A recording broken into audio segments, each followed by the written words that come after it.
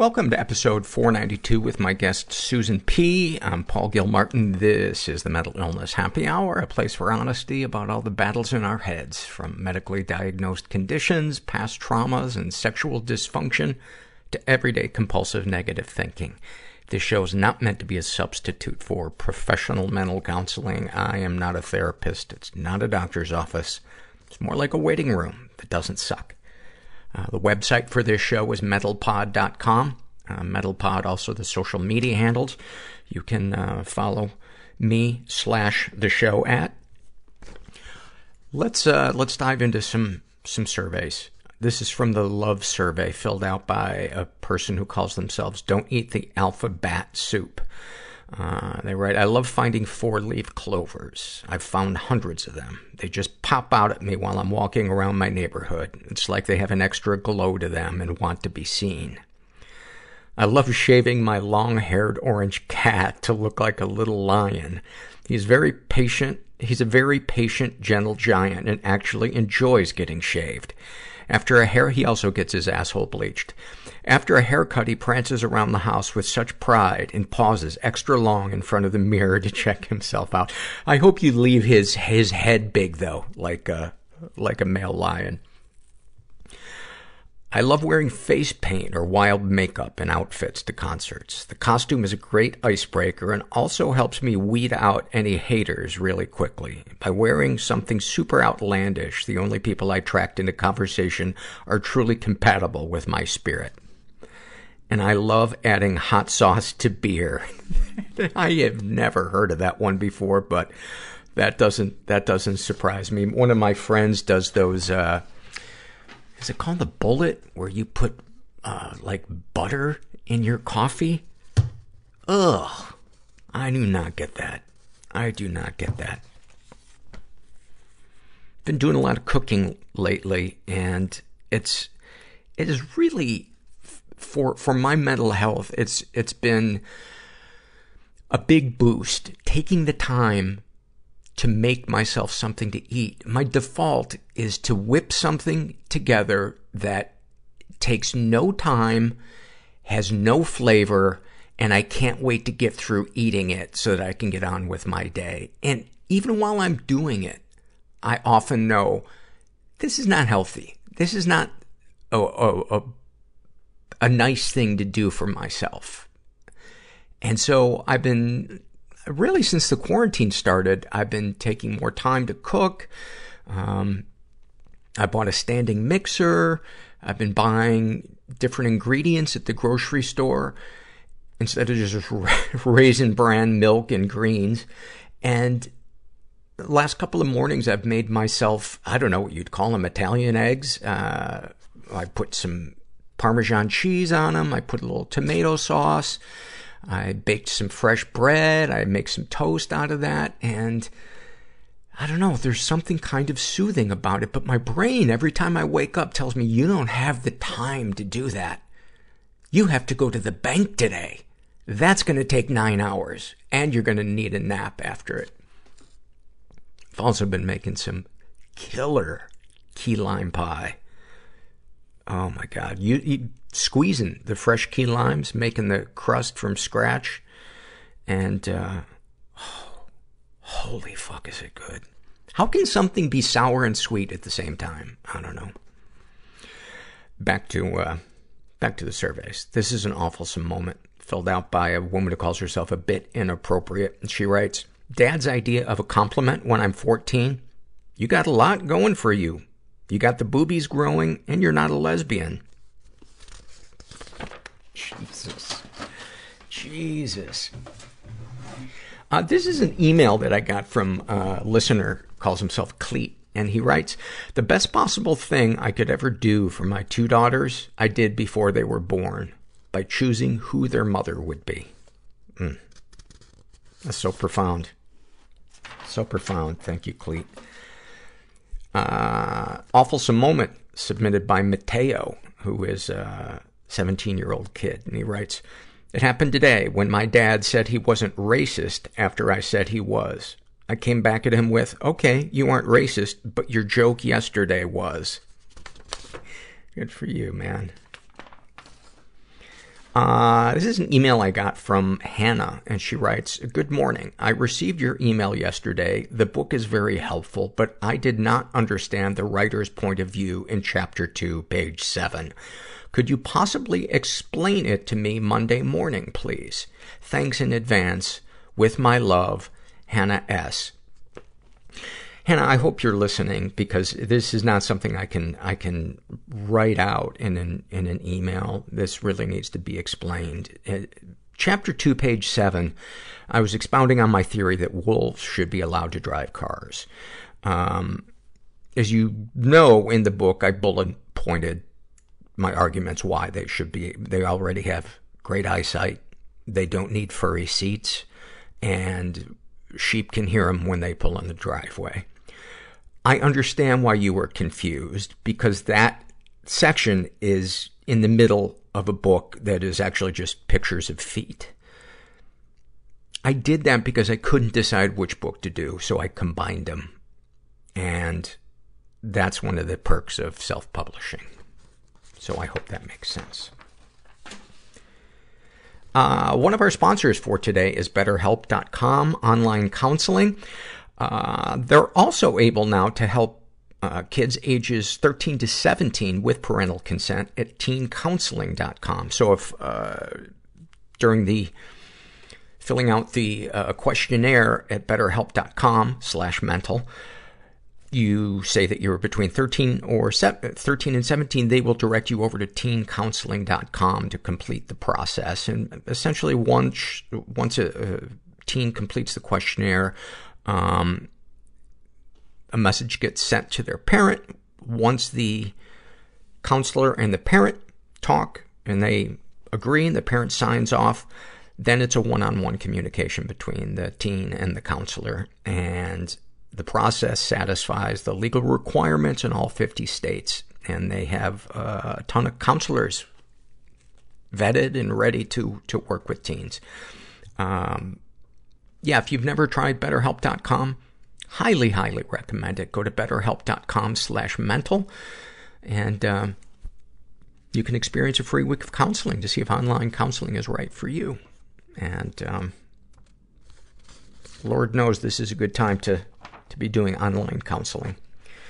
And then finally, this is another thing I got from Cleet. And he writes, the difference between type 1 and type 2 bipolar disorder, and Cleet is a type 1 bipolar disorder. Type 2, after coming down from a manic episode, gosh, I said a lot of things I didn't really mean, spent a little too much money, and promised a bit too much, and I didn't sleep very well.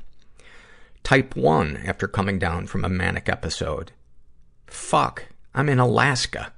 Every little thing feels like the end of the world.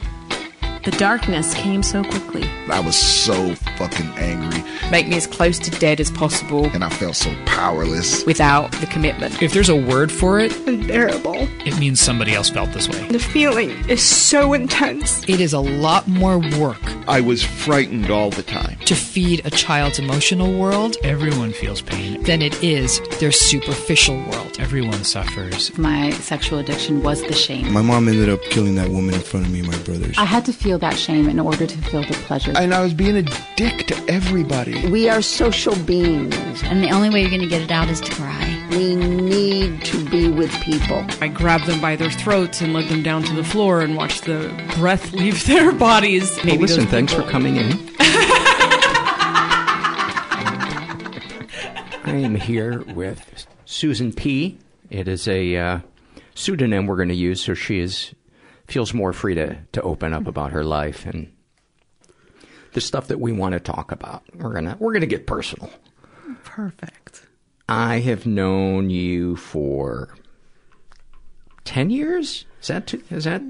I think it's been 9.5 years. I got into program around 2011. Okay. 9 years. Long time. Long time. You are an important person in my recovery, and you're somebody that I've wanted to talk to for quite a while. And so I'm glad that You've squeezed some time in here before going to work. It's very early. My brain is moving very slow. I don't know if I've ever recorded somebody at 7 a.m. before. I appreciate you accommodating me. Yeah, well, likewise. Where do we start?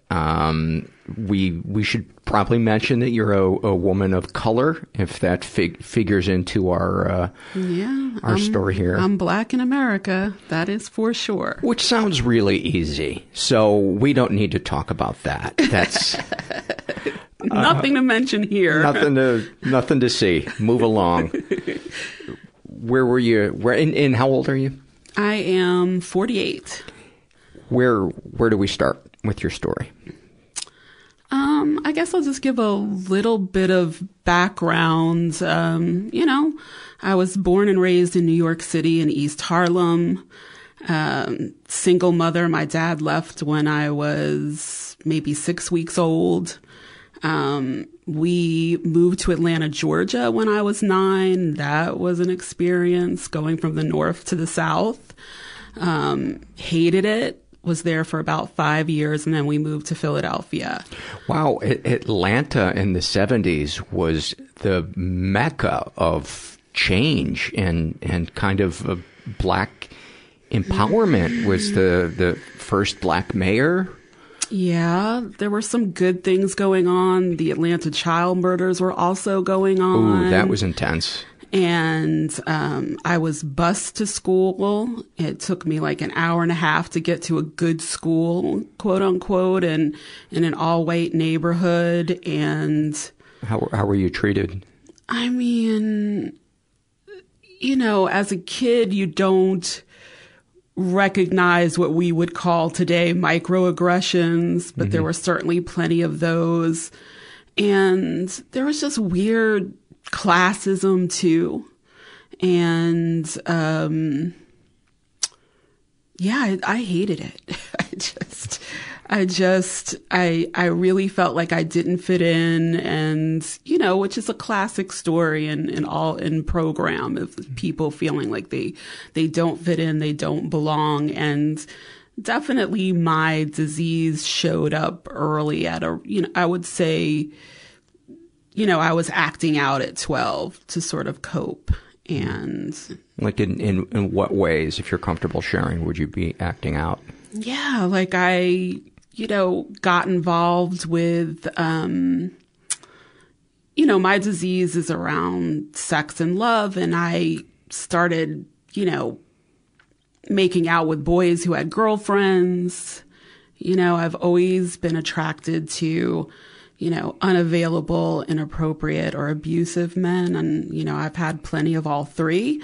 And so I got a bad reputation starting at 12, and I got really made fun of a lot and chastised and, called whore and slut. And that was a lot for a 12 and 13-year-old. And I kept it a secret from my mom. So she knew I was depressed, but she didn't know why. And I went to a school counselor, and I was like, I'm having a hard time. I'm being bullied. And she's like, well, boys will be boys, and maybe you should just, change your behavior. And oh my God, it was tough. And so my mom. What do you remember thinking or feeling when you did try to open up to somebody? It was really scary. I knew I needed help because I was having suicidal thoughts. Like I did not want to live. And, I didn't know what somebody could do for me, but I knew I needed help. And she just was ill-equipped to help me. I didn't get what I needed, and I felt further chastised. I can remember going on a school trip where we spent the night in a hotel, and there was another school on a trip staying at the same hotel, and a boy from another school knocked on our door. And I didn't even answer the door. I didn't know this boy or have anything to do with him. And the counselor that I had gone to a week earlier came flying and was like, Sarah, come here. And she was like, I told you, you have to change your behavior. And I was like, whoa, I'm not even acting out right now. Not that that's the language I would have used at that age, but upon reflection, and so I was like, oh, gosh, I'm kind of alone. And that's what it felt like. If you could get into a time machine and go back to yourself at any age, what would the adult you say to you? Oh, gosh. Even if it was just comfort. Paul said it was going to be okay to laugh and cry. And I was like, I'm not crying. What is he talking about? And now I'm about to cry. I think I would say, Sarah, you know what? You are a beautiful girl. You are a lovely, beautiful child of God, and you are worthy of kindness and care, and you're going to be okay. Life is going to have good times and bad times, and you are going to make it through and hang in there.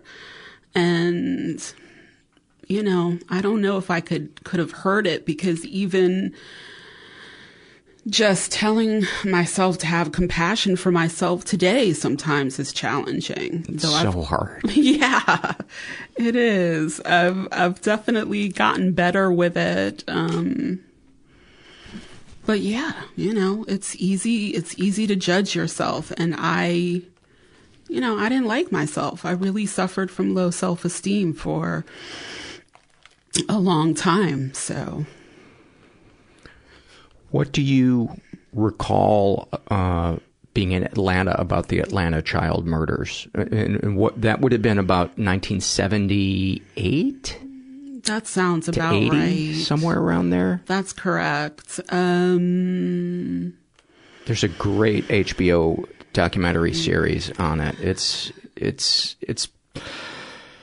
I have it It's saved. not very upbeat, as you can imagine, but it goes into it explores areas that have never been explored about it before. And they don't necessarily say he was wrongly convicted or rightly convicted, because there's people on both sides. They're talking about Wayne Williams, who was found guilty. But just in the way they go back and talk to people, you see how race comes into play with the way it was investigated, how the communities felt about it. Even though there was a black mayor, Andrew Young. Was it Andrew Young? I forget who the mayor was. Maynard Jackson? It may have been Maynard Jackson before Andrew Young. Yeah, it was Maynard Jackson. You know a lot of history. You can still see the entrenched ideas of policing and, but fortunately we've gotten past that and everything's great now. Gosh. So what do you recall? I just remember it was scary. Everybody's parents were scared. There were more boys being killed, so I felt a little safer on that account. But there was just this air that we were being picked off and that the world was a dangerous place and that not enough care was being put into figuring out who the perpetrator is and how to stop them. The federal government had to step in and send people to Atlanta to try to help. Whether or not they were helpful is another question entirely, but. Yeah. I mean, it's just a tragic story of a lot of death of kids, black kids. So yeah, it was just a darkness over the time. That's what I really remember is, and I was a latchkey kid. And so there was just a feeling of being a bit unprotected because, I would get off that school bus and have maybe a little less than a half a mile to walk to my house, which would then be empty until my mom got home from work. So as a kid, I spent a lot of time alone. And I think that's, I'm an only child.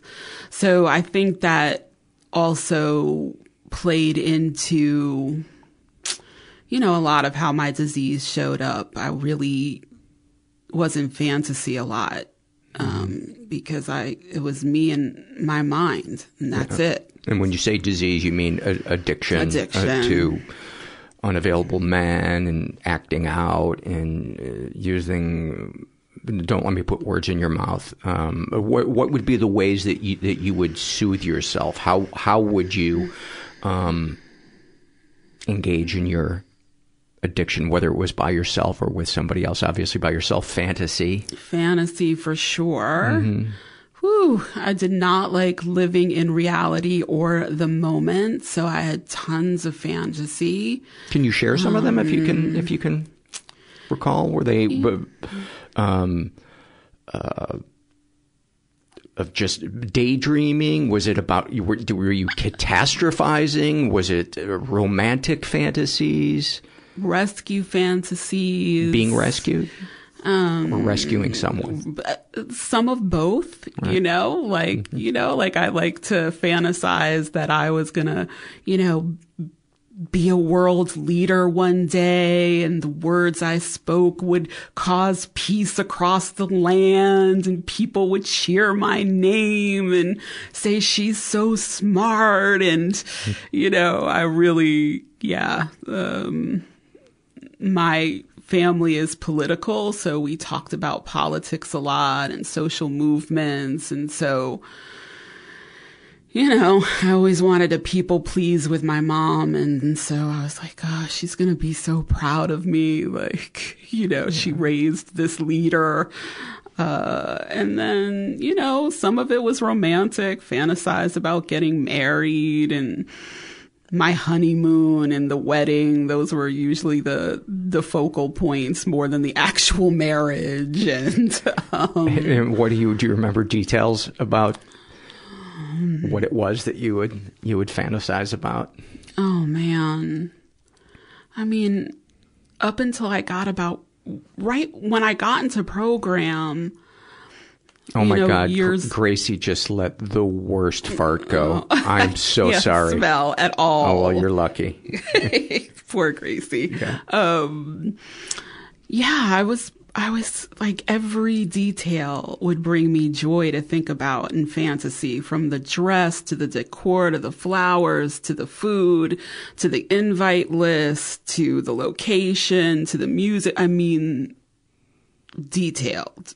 And I love to travel. I've been, quite a few places that I've wanted to go. So I would just imagine me and a guy and all, in all these places that I've loved and places that I still haven't been. So just, anything that brings me joy, I would just fantasize about it. And what would you feel when you would fantasize about it? Describe maybe what you would feel physically or mentally before you began to fantasize, and then what you would feel mentally and physically as you would fantasize. I have a lot of anxiety.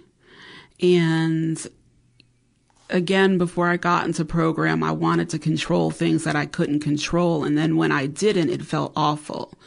Because if I could control certain things, I thought I would be more comfortable. And I felt uncomfortable and anxious and afraid a lot of the time. And when I would go into fantasy, it was almost like a drug. Like I would just feel like an easing, like a relief, like I could calm down. Like for a moment, I didn't have to feel anxious or worried. I could just feel optimism or hope or a little bit of joy. Mm-hmm. And it's addicting. When you're anxious all the time, and then you can just do this thing that doesn't cost any money, and you can do it anywhere at any time. And you can fantasize about anything. It can become compulsive. Yeah. And if you have a streak of grandiosity to begin with, you can really believe your fantasies. You can really believe that, one of the things I used to tell my grandmother is that one day I'm going to be so rich, my limo driver is going to have a limo driver. Oh, yeah. Yeah. Like I'm an independent filmmaker, and I used to tell my mom what my Academy Awards speech was going to be. And she would say, I think you should work on making a good film. How about just doing that? And I didn't know what she was talking about. I just imagined walking down the red carpet and who I was going to thank. And yeah. So I imagine it would be fair to say that a lot of your desires were to be seen and loved for who you are. For sure. And to be rich and famous. To be special. To be special, to be, different in a good way, where I was celebrated. And to be accepted for who I am and what I think. I mean, my mother's mother and my father's mother are both Jewish, white Jewish. So that's unique that a white woman and a black woman would get married and have a child in the 30s. And my father and my grandfather on my mother's side were communists, kind of well-known communists. So that also is weird. My father... Not the Rosenbergs. No, not the Rosenbergs. Because I was if we got to talk about that, if that was one of them. And that... No, but Angela Davis was a communist. People tend to think of her as a Black Panther, and she was kind of that as well peripherally, but really she was a card-carrying member of the Communist Party, and my father was friends with her. And so it's just, so I was challenged in school. I didn't want to do the Pledge of Allegiance. I, questioned capitalism and how it works. You must have been popular with the teachers. Oh man. And I look, in high school, they despise me. First of all, I went to one high school for 2 years. They track you. And in your third year, you should be able to take advanced placement courses. And my white counterparts were getting these AP classes and I wasn't. And when I questioned why, they said, well, there's just no more room. And I was like, but I have the same grades as these people. And they're like, we're just out of room. So I switched high schools and I went to an alternative high school that's meant to allow you to take college courses. So in my junior year, I took one. And then in my senior year, I wanted 3 more. And they said, no, that's too many. And then I was having all these other problems. My principal comes to me one day and says, one of your teachers has said that you're a strumpet. And I was like, I don't know what a strumpet is. And she said, well, it means that you're loose. And I remember pausing and thinking, what are the ways in which a person can be loose? Because I was like, do you mean sexually? And she's like, yes. And I was like, who was it? Who said it? She wouldn't tell me. And I was like, oh, so I'm just going to study with somebody who thinks this about me. And I dropped out. I dropped out of high school. I was like, enough is enough. I can't get the classes I want. Here I am with a bad reputation again. I don't want to do it. And my mother threw a fit and was like, she'd already decided I was going to grad school. So of course I can't drop out of high school. And I applied to a university without my diploma or my GED and they accepted me. I'm telling you, my SAT scores weren't that high.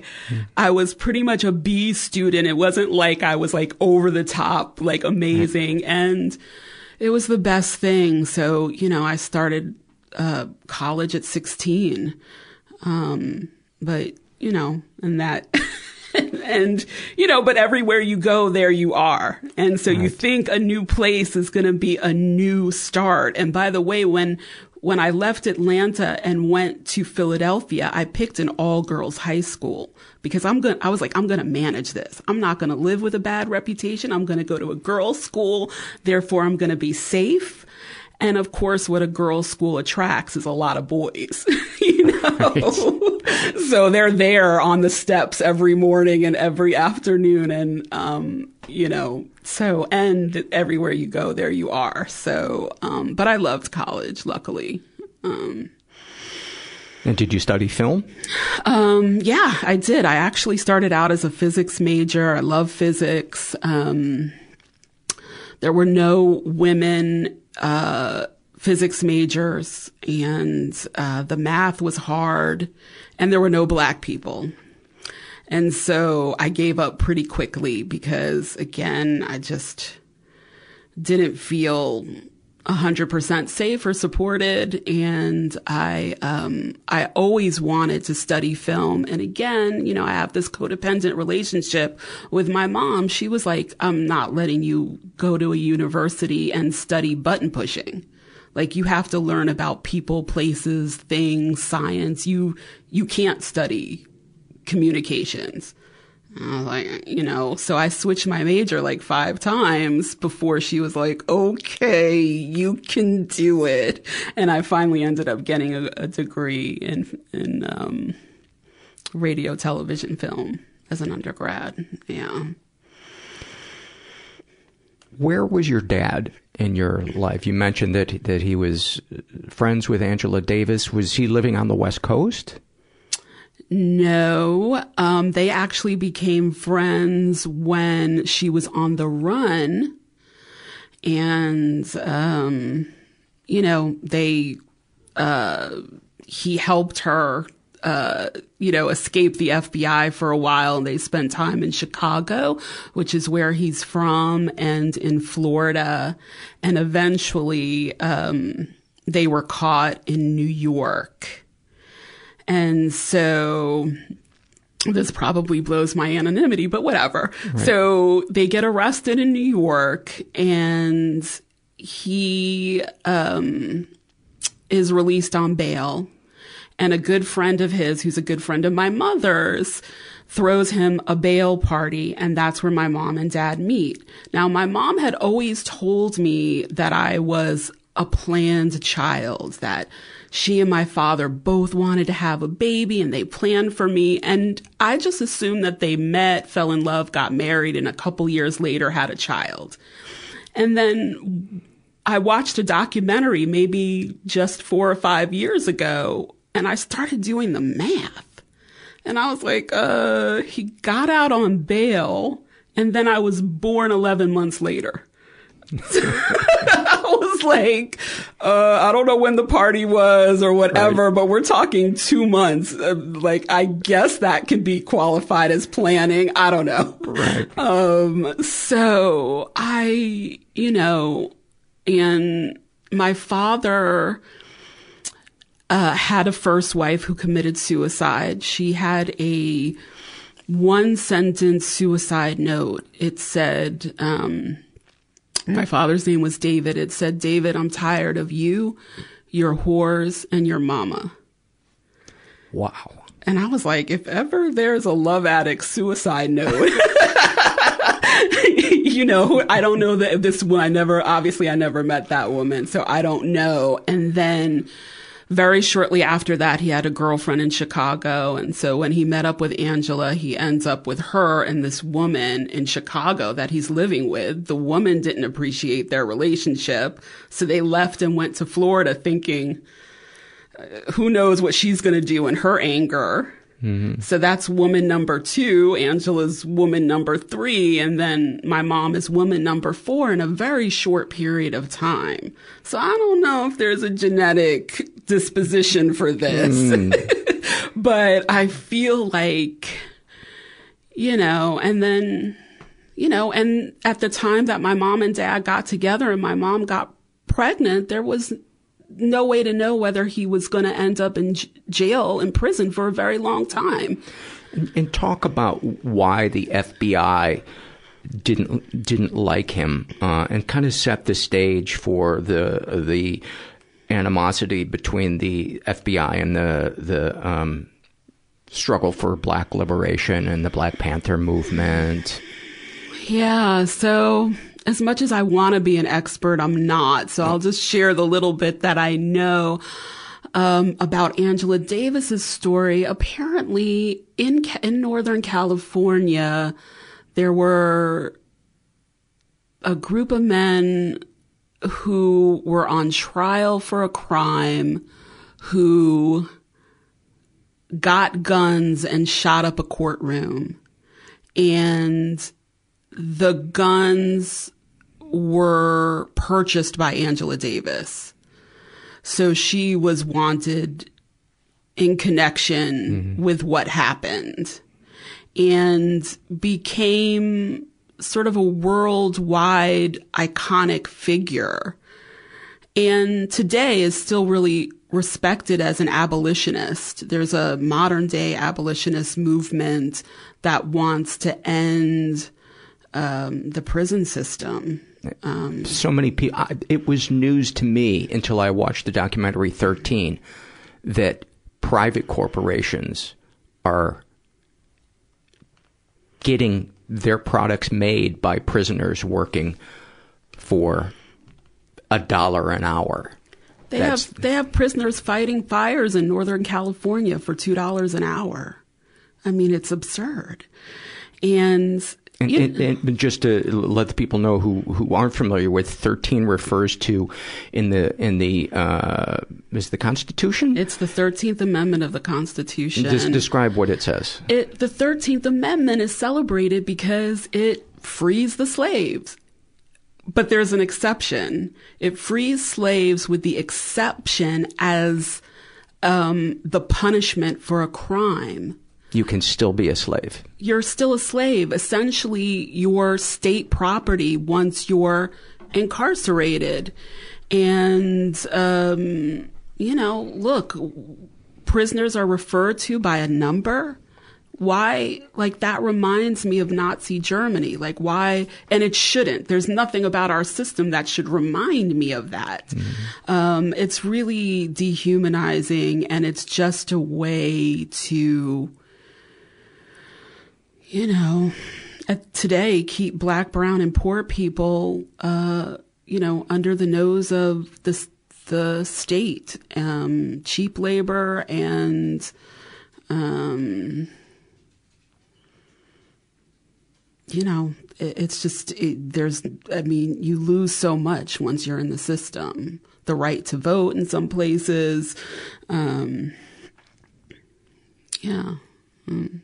I would definitely say I'm an abolitionist. I do believe we've got to tear down a system created from scratch, and we've got to really rethink what justice in America looks like, because from its inception, there's systemic racism.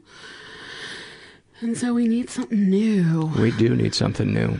It is not working, and even among people who consider themselves allies, there has been tremendous enlightenment going on. I've always considered myself an ally, or would have liked to have considered myself an ally. And practically every year, something blows my mind, and I go, wow, I need to fucking read more. I need to meet more people. I need to protest more. So I can't imagine what the gap is between what we need and where we are right now. And luckily, there are a lot of people who've been thinking about that for a long time. And I think we just need to pay attention to what they've figured out and what they want to share with us. Because it feels brand new for a lot of people, but it's been such a long struggle, and there have been so many brilliant people who've been on it. And I will just say, like, these recent uprisings do feel different because of how many allies are participating. You know, when I wasn't here in 1992 for the Rodney King riots, but they were predominantly in Black neighborhoods. And this time in LA, there were protests in Beverly Hills, in Santa Monica, in the Fairfax district, 20,000 people in Hollywood. That's amazing. And I credit in part to the pandemic. Like, I do believe that there is something about the fact that people are on lockdown. They were in their homes. They watched the death of George Floyd undistracted, possibly by work, by going to a sporting event, a restaurant, a bar. They just sat in their homes like, oh my goodness. And there's something about being in a struggle yourself that makes you more compassionate, I believe. And I think on a gut level, this question of what's more important, property, money, or person, is something that people were thinking about, because the question of, do we open up businesses during a pandemic? Well, more people will die. Well, is it worth having people die so that we can have a good economy? That whole conversation. And then here it is. George Floyd was murdered over $20. $20. And I think people thought about their own economic struggles and their own problems. And they were like, maybe what Black people have been saying about how this isn't my fault, maybe that is true. Enough is enough. And they went out and protested en masse in every state across this nation and around the world. And I'll share something with you. One of my resentments, and we talk about resentments a lot in program because they're fuel for acting out. So you gotta really pay attention to them. You know, my ancestors were ripped from Africa, right? 400 years ago. I have been wondering, like, when is Africa gonna, you know, when is mom and dad gonna say, stop treating my great grandkids like this? When are they gonna? And I recognize that Africa has a lot of issues around poverty and politics and health, but everything they're dealing with just got summed up as unavailable. Like, you're just unavailable to help me. And I'm triggered by unavailable. Like, no, I need you to be available. Like, I need you to and I know it's kind of ridiculous, but, you know, when I see Palestinians saying Black Lives Matter and people marching in London. And then just last week, all 54 countries in Africa went to the UN Council on Human Rights Violations and said, come on, you've got to investigate racism and police brutality around the world and start really looking at the United States. And it just felt like such a healing, like, oh, that's all I needed. Thank you. Thank you. Thanks for popping in, Dad. Yeah, thanks. I appreciate it. I know you guys have been busy, but, you know, yeah, so. Was your dad in your life at all? Oh, right. That was the original question. So my dad would visited me up until I was 5 years old. And the way my mom tells the story, because I don't remember it, is that I told her, you know, when he's around you, he's nice to me, but when we're alone together, he's not nice, and I don't want to see him anymore. And my mom refused to let him see me anymore. Now, seems like a weird story to me. Like, do you let a kid make that decision? Do you not figure out, well, what does that mean? What was he doing to me? She said she tried to ask me and I wouldn't say. And I have no recollection of what I meant by that. And then every year for my birthday, she would say, you know, do you want to talk to your dad? And until I was 15, I said no. And at 15, I was like, yeah, I want to talk to my dad.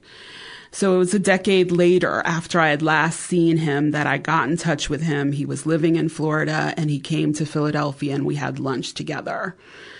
And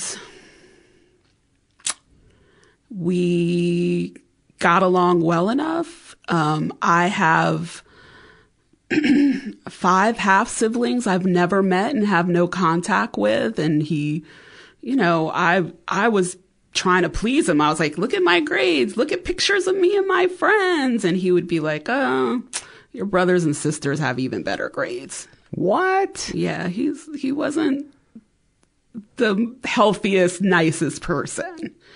Wow, that's an understatement. Yeah, so I don't remember being particularly hurt or annoyed, but I remember it because when I shared it with my mom, she was furious.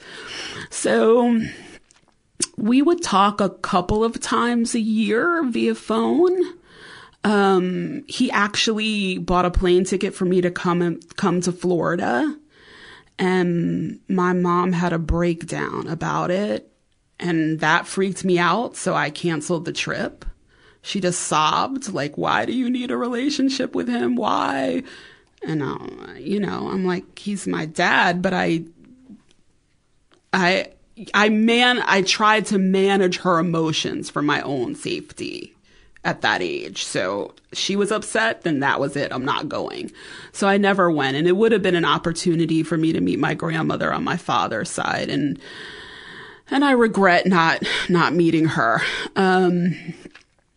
And then one year, and then around my 18th birthday, I thought, I haven't heard from my dad in a while. That's strange. And my grandmother on my mother's side found an obituary. He had died of emphysema. He'd been in the hospital for months and never contacted me to say he was sick or anything. I wasn't mentioned in the obituary, and that was it. Do you remember what you thought or felt when you heard that he died? You know, at the time, I really didn't feel like I loved him. I felt rejected that I hadn't heard from him. But I kind of took the stance of like, I don't care. Like, I remember my mom calling me into her job. She's like, I want you to stop by my office at work. I have something serious to tell you. And I had a bunch of fears of what it could be. So when she said my dad died, I was like, is that it? Is it nothing? You don't have cancer? Nothing? Right, yeah. It was like, so it was a little bit of a relief. Right. Honestly. So to this day, I wish I knew who my brothers and sister were. I don't even know their names. So let's talk about. I know you're pressed for time, and I want to get as much of your story in as we can. Let's switch over to bottoming out in your addiction to unhealthy men or acting out or whatever it looked like for you. What did it look like? I'll start it a few years before I bottomed out. I was obsessed with this one guy that lived downstairs from me in a building in Philadelphia. I just, I wanted this man to be my husband, right? And he got a better job and moved to a better neighborhood. And I was like, we're not in the same building. How am I going to survive? And so I was like, I've got to get closer to him, but I couldn't afford the neighborhood he lived in. So I moved 5 blocks north to North Philly. And if you don't know North Philly, oh my goodness. So I show him the apartment, like, yeah, I'm thinking about running this place. What do you think? And he said, Sarah, this neighborhood is drug infested. It's gang infested. It's violent. It's dangerous. You don't know anything about it. You can't live here. Like, you can't live here.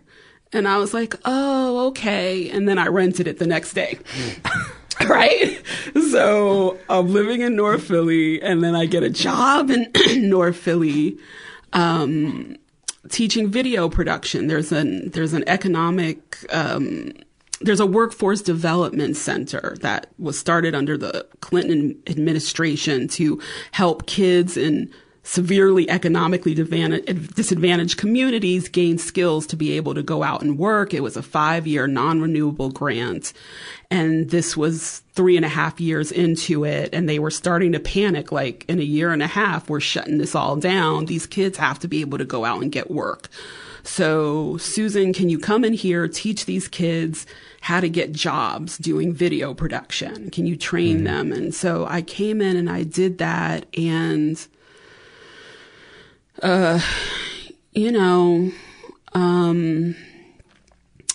I just was overly involved. That's just the way, like, I was triggered by,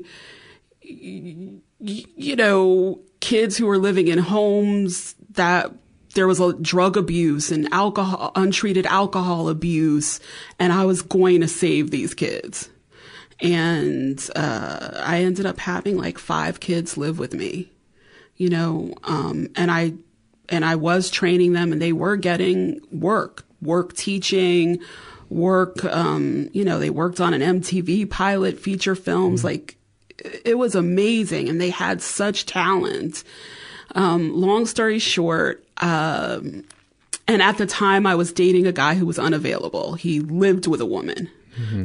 Okay, but we saw each other every day, and I just pretended that she didn't exist. And so that's how my disease showed up. And I lived in North Philly, and he lived in South Philly with this woman. And I got this bright idea. I was like, I'll move to California. I'll take some of these kids with me. We'll live our dreams in Hollywood. We'll make films in Hollywood.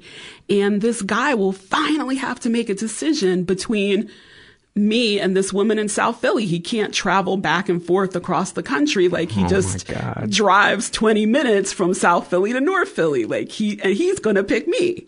So I moved to LA with 3 of the kids.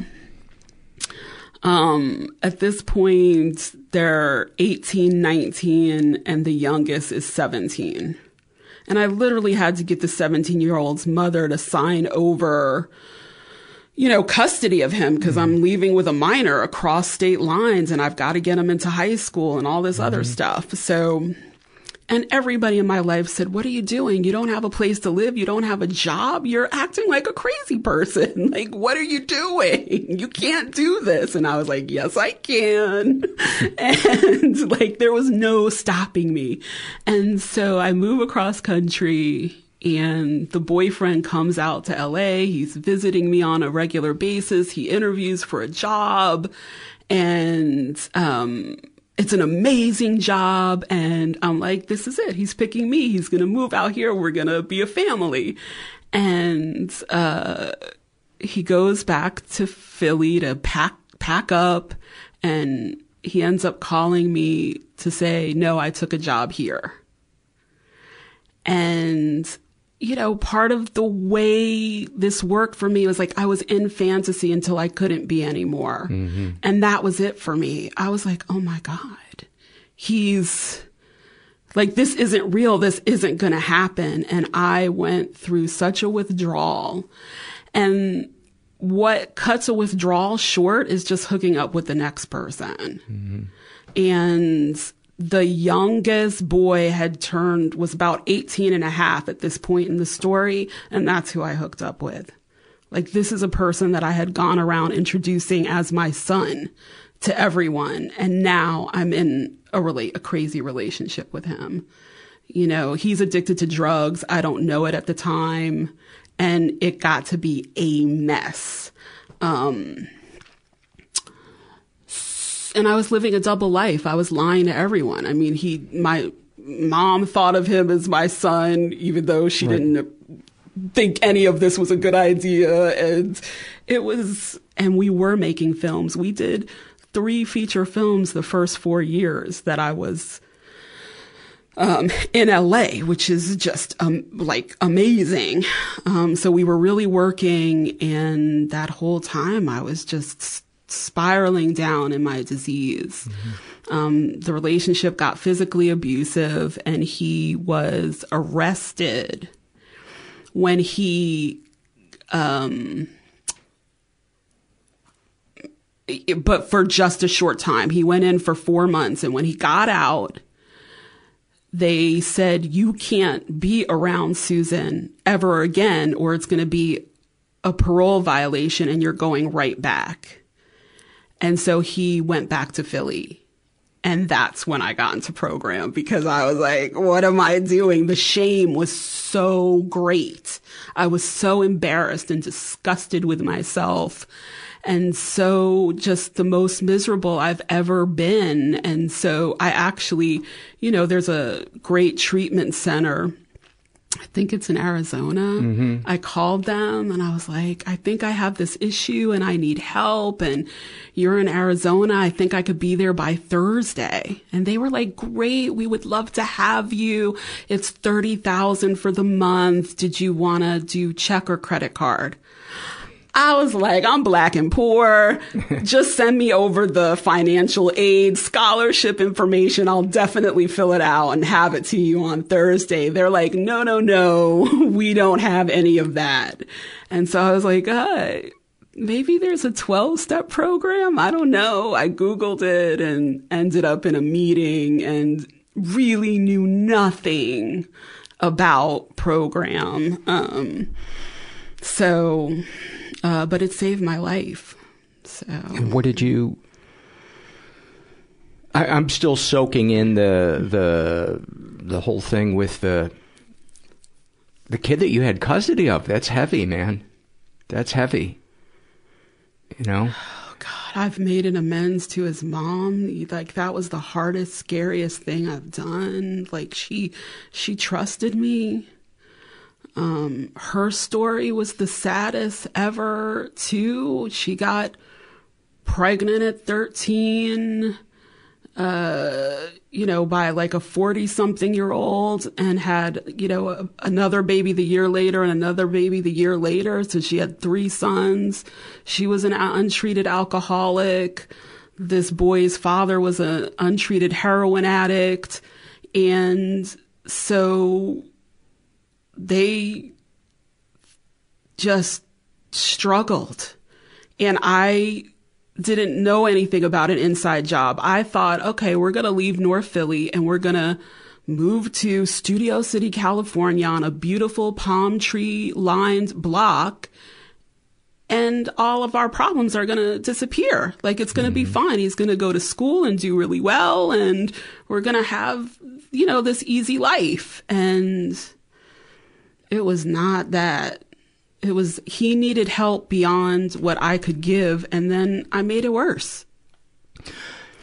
But the good thing is that you take ownership, you have clarity of it. A lot of people who get into an addiction never pull out of the spiral. They never pull out of the dishonesty with themselves. And some people go back and forth, between the two.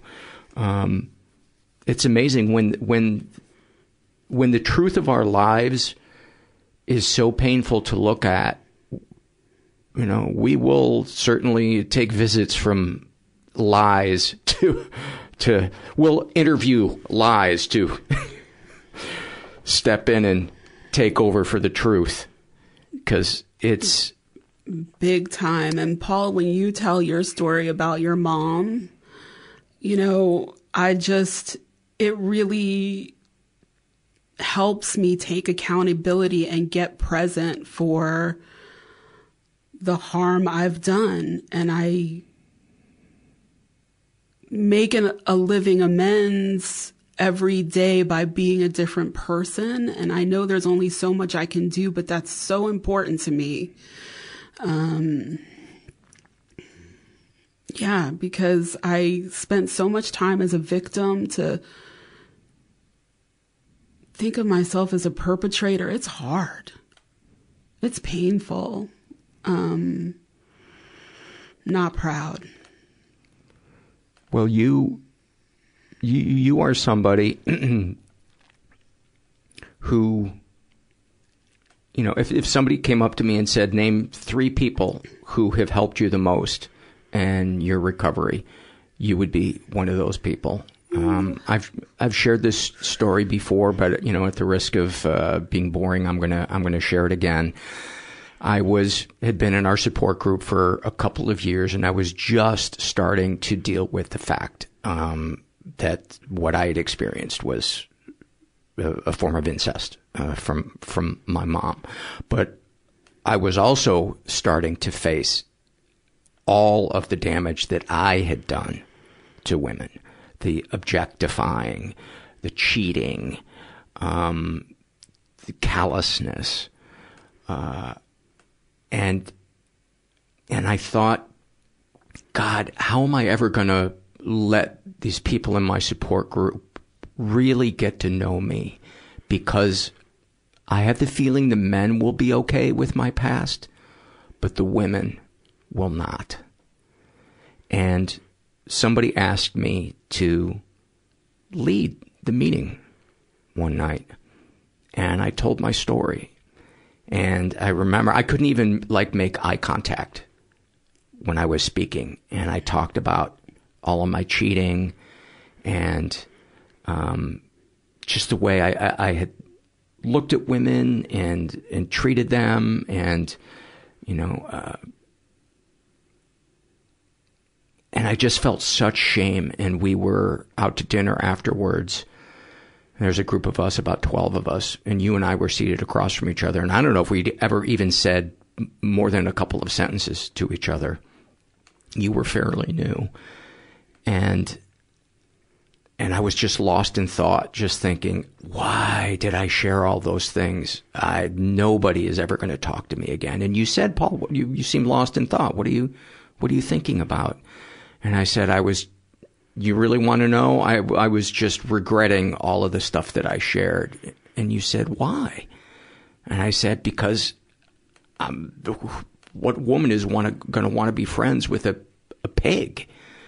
And you said, Paul, can't you see that you didn't do those things because you wanted to? You did those things because of what happened to you as a child.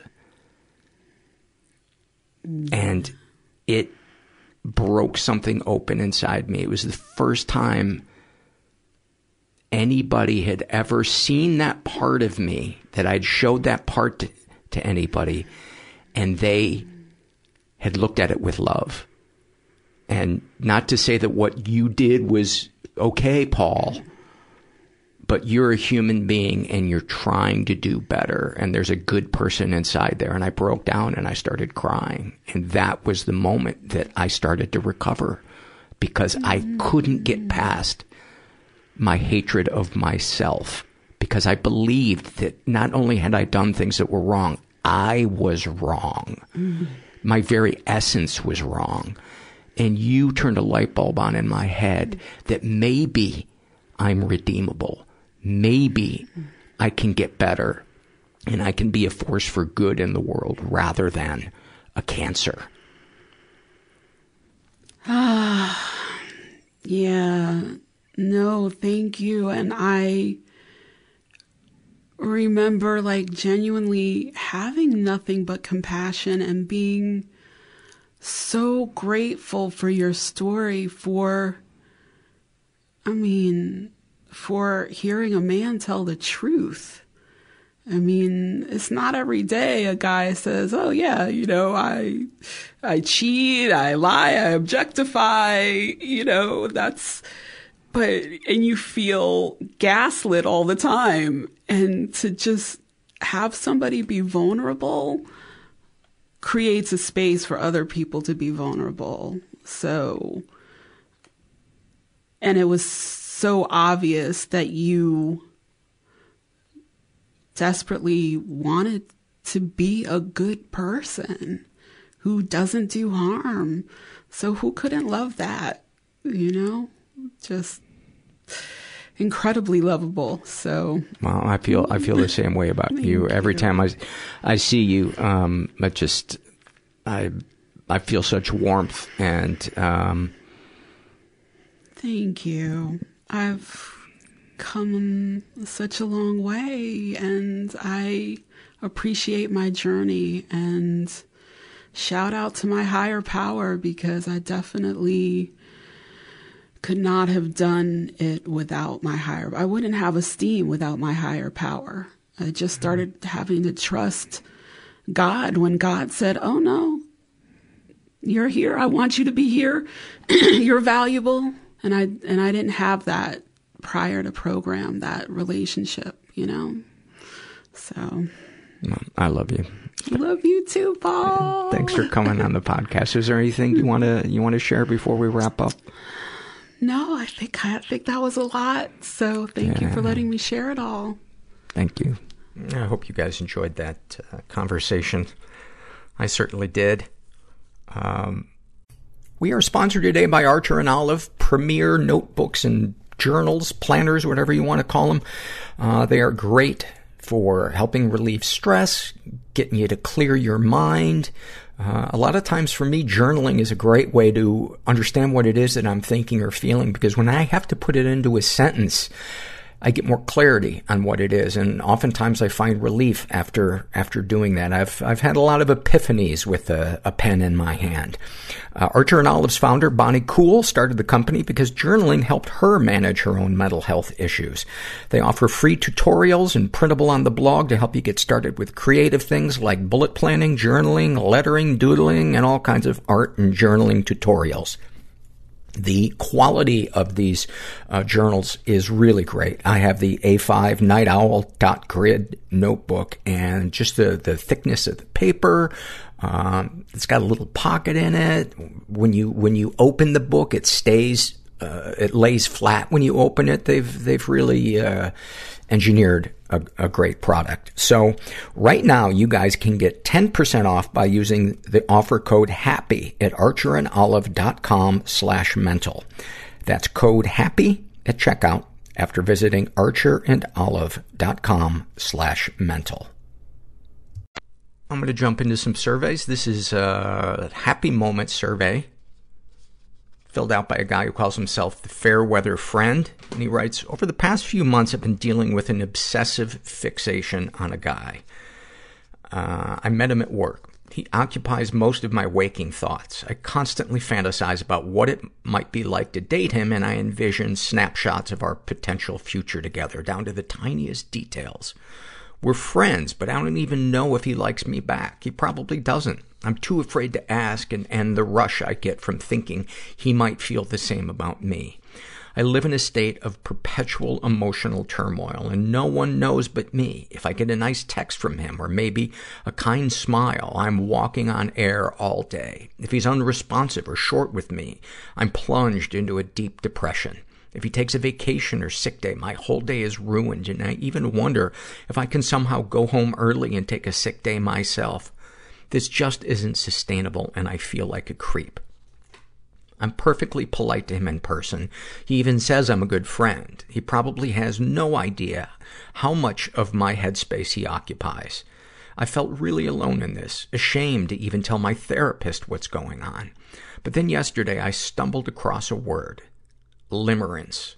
Out of curiosity, I opened the Wikipedia article on it and felt an almost magical tingling throughout my whole body as I read. Every single sentence resonated with me. It's like someone read my mind and wrote an article on it. Limerence is not the same as love. It's an intense attachment that only feels like love. Because at its root, limerence isn't about the other person, the limerent object, and their true wants and needs. It's about what you project onto them and what you want them to bring to your life. And sometimes it can even become harmful to the limerent object if you cling too hard or get angry at them for not reciprocating your obsession. Now that I know I'm experiencing limerence, this problem has a name. It may not look like much right now, but it's a way out for me.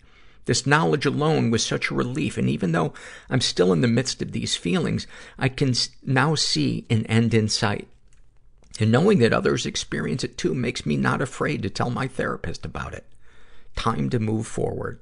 Oh man, thank you for that. That is such an important thing that you wrote there, and a moment that you had, that epiphany that you had, that the universe guiding you to that moment that you needed to move forward. And you explained it so well. That's why I dislike the term love addiction, because it's not, if it's addictive, that's not love. That's not mature love. It's limerence, like you said. But since there's no other name for love addiction, that's kind of what it's called, at least for now. This is an awfulsome moment filled out by a woman who calls herself Book Smart, and she writes, detained in a mental health unit on one-to-one observations, and telling my one-to-one nurse that I want to set fire to myself and have an out-of-body experience just to watch myself burn. Her response? Okay, but can you not do it on my shift, as I'm going home in a half hour, and that is a lot of paperwork for me. I don't know if that nurse was doing that tongue-in-cheek, or if she was deadly serious, but holy fuck. Thank you for sharing that, and I'm glad you're still around to share that with us. This is from the racism survey, filled out by a woman who is in her 50s. She calls herself On the Fence. Your ethnicity, Black or African American. Share any experiences you've had with racism, when it happened and how old you were. My mom put me in an all-white dance studio. I wasn't allowed to be in class with kids my age because I was Black. At the dance recital, adults and kids would call me the N-word backstage. I was 14, shy, innocent to that level of racism. I had to do my dance with a group of kids my age, but I hadn't been able to practice with them. One of the adults called me the N-word, and the teacher heard. Also, I finally told my mom, and she talked to the teacher. This was my second year at the studio, dancing in the recital and dealing with racism. I feel bad and good. My dance teacher threatened them that if they kept harassing me, she would cancel the recital. I don't know why she didn't just get rid of them. And maybe they couldn't do the recital without him? I don't know, but anyway, continuing. I felt embarrassed, empowered, and alone. Some people were nicer, and some people were angrier after that. Life changed. She put me in class with kids my age the next season. The twins of the studio were so angry that I was in their class that they quit the studio. Do you remember how you felt when it happened? I felt scared, overwhelmed, and alone. The adults were large and scary.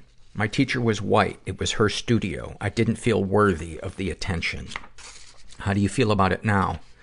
I feel grateful to the white people who were nice and felt bad that someone would treat me badly. I feel grateful to and for the teacher. I feel sorry for people who are racist and scared of others. I feel anger also, because learning about others is as easy as joining a group of people who are different and watching and learning. Now people can watch educational videos about others. Being part of the majority is no longer an excuse. Any thoughts or feelings you'd like to share? I wish my mom had the ability to see that I was being fed to the lions by being at an all-white dance studio in an all-white suburb. On the other side, I identify with and get along with white people because of my experiences. Thank you for sharing that. It's interesting, the spectrum of responses we've gotten to the racism survey. A lot from all ethnicities. And I think they're all important to read, you know, whether I agree with them or not, or don't understand what they're saying. This is one that I think is important to read. This is filled out by a white guy in his 40s named Jeff. And He writes, I feel poverty as a much larger problem than racism. I feel the machine that gained ground on racism has somewhat run out of huge problems, but the machine is so powerful and that now it's inventing problems to feed the machine. It has a supply and demand problem to an extent, possibly. A lot of things seem racist. A white person moves into a neighborhood, it's gentrification. A white person leaves a neighborhood, it's racist, etc., and so on. As a white male, I can't say any of these things out loud, and that also might be a problem, I feel. Well, if that is a problem, that's probably problem number 10,006 on the list of things we need to take care of as a society. I agree that poverty is a big problem. Is it larger than racism? I don't think there's anything to be gained by comparing the two, because we're not, they're both a problem. And I think they also both feed each other. You know, as far as a machine gaining ground on racism and running out of huge problems, I would say the machine can't keep up.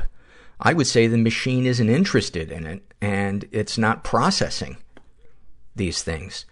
I mean, all of this stuff is so interwoven, and I'm glad that you filled this out, because the easiest thing in the world is to say, fuck you, I disagree with you, and unfriend you on Facebook. And while there's a lot of people that I think genuinely should be unfriended because it's just toxic and unhealthy for our soul to have conversations with these people. To me, Jeff, you don't sound like a malicious person, but you sound like somebody who could use more lived experience or more exposure to other people's experience, to help you be a little bit more enlightened. You know, you write, a white person moves into a neighborhood, it's gentrification.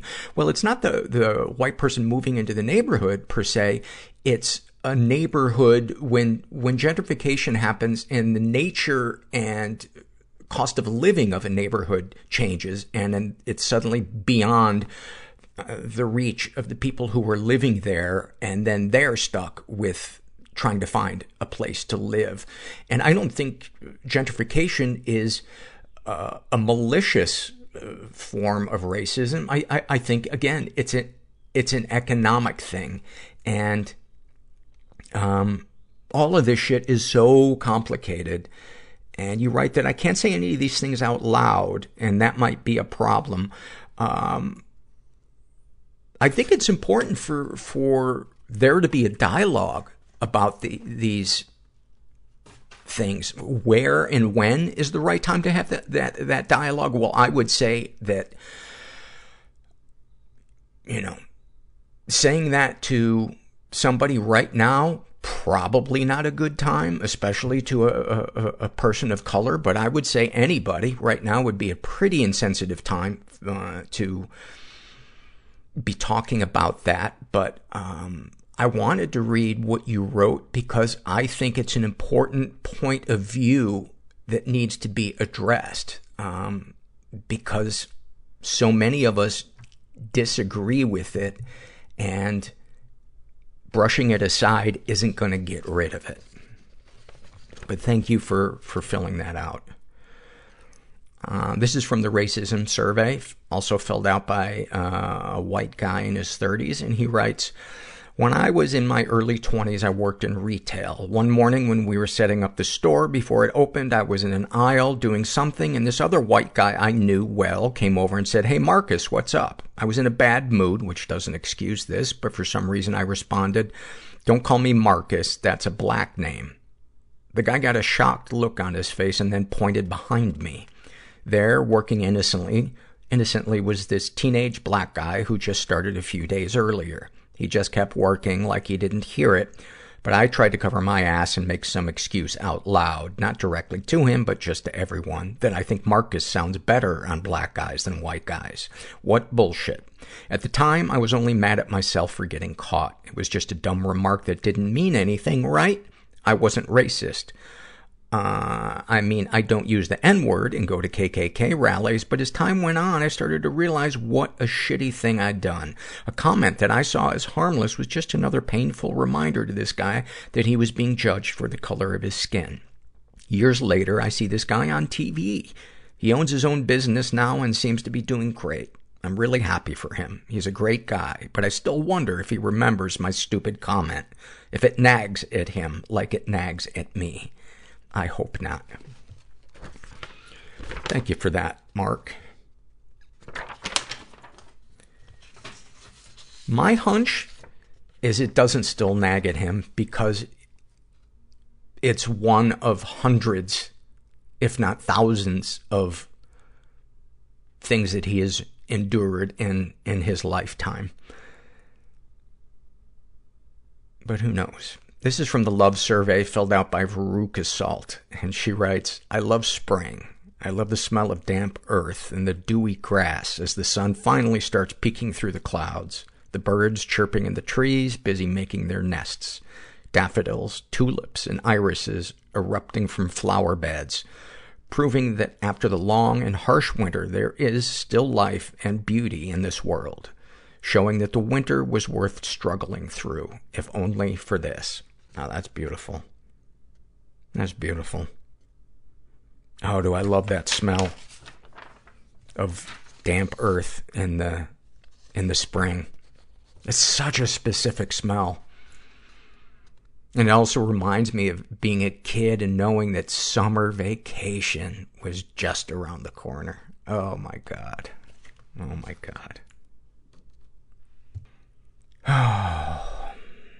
This is from the love survey filled out by No Name. And they write, I really love when I find myself totally engrossed in an activity. I feel like I always have to force myself to do things, even things I love. I'm usually unable to focus on most things, and it makes me sad. But when I realize I've almost subconsciously sat down and played the piano or read a book just because I feel like it, it makes me feel accomplished. Wow, do I love that one. And wow, do I relate to that one. One of the worst things about depression is it sucking the color out of your passion. And every day just feeling like a Groundhog Day of obligations and responsibilities and feeling separate from the rest of the world because we can't feel. And for me, depression is not usually a sadness. It's a numbness. It's a nothingness. This is from the racism survey filled out by Amanda, who identifies as non-binary, Hispanic or Latino, and in her 30s. And she writes, when I was 13, I was watching a movie with my family, which included my stepdad at the time. A black kid came on screen and he made a, quote, joke about him growing up to be a future bank robber. He made this, quote, joke on the heels of another joke, so everyone has just finished laughing, which made it almost a reflex to just laugh at the next one. I laughed without actually hearing the comment, and I was so disappointed in myself. I made a vow to myself at that very moment in time that no matter how slow I reacted to anything, that I would always listen to it first and then react. Do you remember how you felt when it happened? Mad. How could a 50-year-old man be so ignorant and willing to say such bullshit in front of children? Thank you for that. This is a happy moment filled out by a woman who calls herself Happy. And she writes, and this one, man, did this one twist my head. I never expected to read something like this, but I am grateful when you guys submit stuff that gives me pause. And yeah, I'm just going to read it. The most positive and, yes, happy experience that led me to more happiness was me laying on that table in an abortion clinic. As a nurse asked me how I was doing, what I did for work, and what classes I was taking. Just a casual conversation with a smiling stranger. It should have been a different scene for someone like me. With anxiety, like an alien autopsy, while I lay under those white lights and my legs sprawled open. I was known to faint during gyno procedures and had fear of anything medical related to the female anatomy. So I was predicting the worst. And here I was, gushing to a stranger about my very special kids that I worked with. I should have felt more guilt, more fear, more shame. I was raised a Catholic schoolgirl. I remember standing on the side of the road with a sign held up protesting this. Deliberate acts against God's love. I now, as an adult, am not devout to any religion, but am still spiritual and work at a Catholic special needs school. At my work, where once a week I'd sit in Mass with the kids and help them stay focused on when to kneel and genuflect. I dedicated my life to kids, especially those who were born different. I saw purpose and beauty in every child I'd ever met. I should have felt everything but what I was feeling. I should have felt like a liar, like I was betraying what I stood for, what I loved. I should have thought if I believed every child is born good, then who am I to deny chance of life to the 5-week-old bit of cells laying in my uterus? No matter what they come out as, I would not see a flaw in them. I'd be a good mother, the best, and wanted to be someday. Maybe should have at age 27. I should have thought all these things while I was going through this surreal experience. I was a nervous wreck all week while waiting for this. While sitting in that office going through the paperwork, I felt empty at times. And after the procedure, I felt the physical pain and went to work. Once while standing upright in Mass, some might see that as a sign. But while I lay on the table waiting for the procedure to start, I felt nothing but peace. My boyfriend there holding my hand, that medical technician asking those casual questions as if this was just my first day of class. It felt serene, and like the stranger was going to take care of me. I felt protected and safe. I don't know why or how, but one thing I know for sure is that woman who spoke to me was an angel, and I felt closer to God then. Thank you for that. Thank you for that. That is heavy and profound, and I appreciate you taking the time to share that. And then finally, this is from the Love Survey filled out by Pebbles, and she writes, I love when the sun rises above the adjacent condo building and the afternoon sunlight starts to flood my bedroom. I swear the warm sunbeams heat up my sheets and release the scent of fresh linen. It smells like comfort. I love when my annoying cat starts to screech every time I start a conference call, providing myself and others with a laugh at her dramatic meow. I love when my girlfriend tucks me in really tight to her chest and somehow keeps squeezing me even after she begins to lightly snore. And I love lighting the candles on my Buddhist altar every night, reminding me that suffering ends if we stay present. Thank you for that. Staying present. What a challenge. Holy shit. I meditate almost every morning, and I always feel like I'm doing it badly or wrongly, and I know intellectually that that's not what is important. That's what important is that you sit down and you do it. And if you guys have never tried meditation, it